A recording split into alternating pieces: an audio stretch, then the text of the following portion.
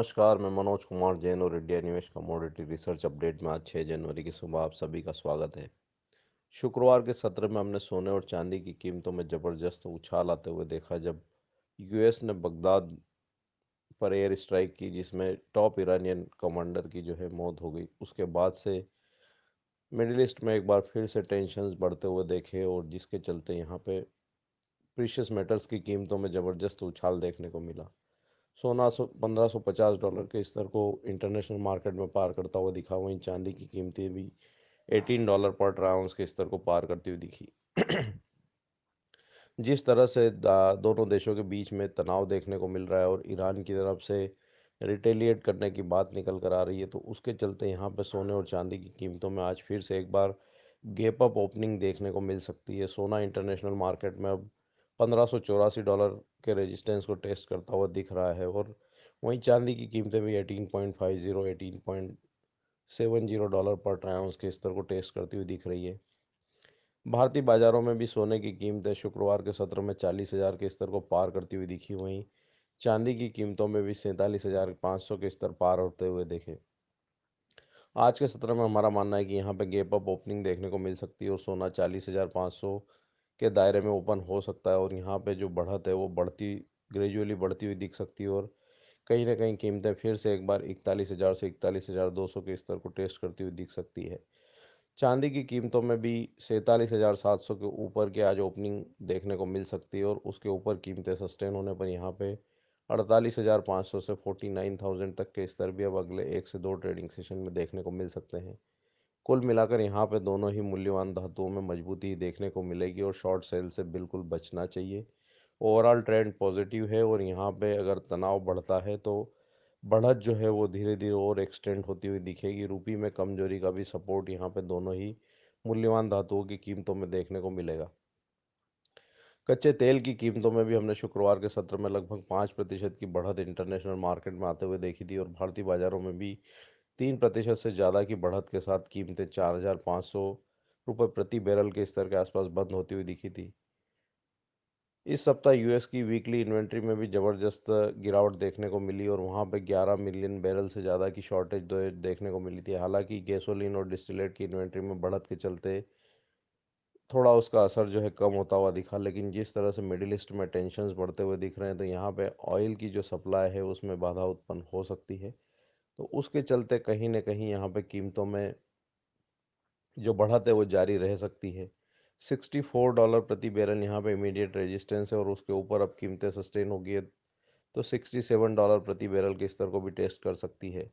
भारतीय बाजारों में 4,550 इमीडिएट रेजिस्टेंस है और उसके ऊपर कीमतें सस्टेन होने पर यहाँ 4,680 से 4,750 के स्तर देखने को मिल सकते हैं। कच्चे तेल में भी ट्रेंड ओवरऑल पॉजिटिव है और यहाँ भी शॉर्ट सेल से बचना चाहिए। बेस मेटल्स की अगर बात करें तो यहाँ पे शुक्रवार के सत्र में थोड़ा दबाव देखने को मिला था और कॉपर की कीमतें एक बार फिर से फिसलती हुई दिखी और वहाँ $6,200 प्रति मेट्रिक टन के स्तर के नीचे कीमतें आती हुई दिखी। निकल की कीमतों में भी लगभग 1% से ज़्यादा की गिरावट देखने को मिली। जिस तरह से यहाँ पे एक बार फिर से मिडिल ईस्ट में टेंशन गहराता हुआ दिख रहा है, उसके चलते बेस मेटल्स की कीमतों में दबाव देखने को मिला है। भारतीय बाजारों में कॉपर की कीमतों में 441 स्ट्रॉन्ग सपोर्ट है और उसके नीचे कीमतें फिसलती है तो यहाँ 437 तक के स्तर देखने को मिल सकते हैं। 444 अभी भी यहाँ पे रेजिस्टेंस बने हुए रहेंगे। वहीं निकल की कीमतों में 1,033 यहाँ पे स्ट्रॉन्ग सपोर्ट है और उसके नीचे कीमतें फिसलने पर 1,020 और 1,010 तक के स्तर भी देखने को मिल सकते हैं।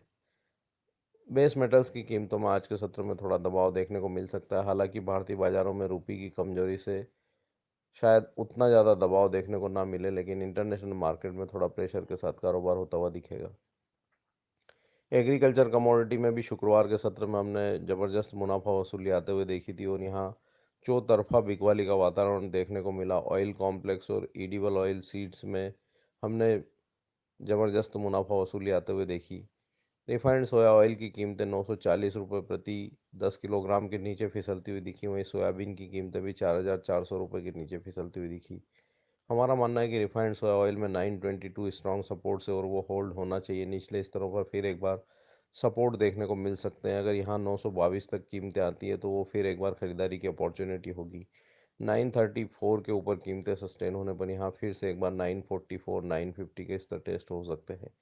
वहीं सोयाबीन में भी निचले स्तरों पर 4300 से 4280 स्ट्रॉन्ग सपोर्ट जोन से और उन स्तरों के आसपास बाइंग देखने को मिल सकती है। यहाँ पे 4380 के ऊपर कीमतें सस्टेन होने पर एक बार फिर से 4440 तक के स्तर देखने को मिल सकते हैं।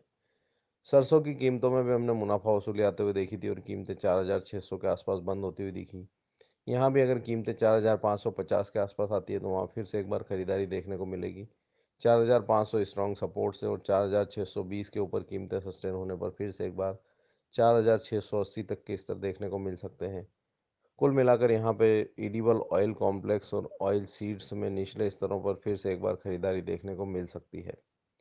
चना वायदा में भी हमने 4500 के आसपास कीमतों को सस्टेन होते हुए देखा और यहाँ स्ट्रॉन्ग सपोर्ट्स देखने को मिल रहे हैं।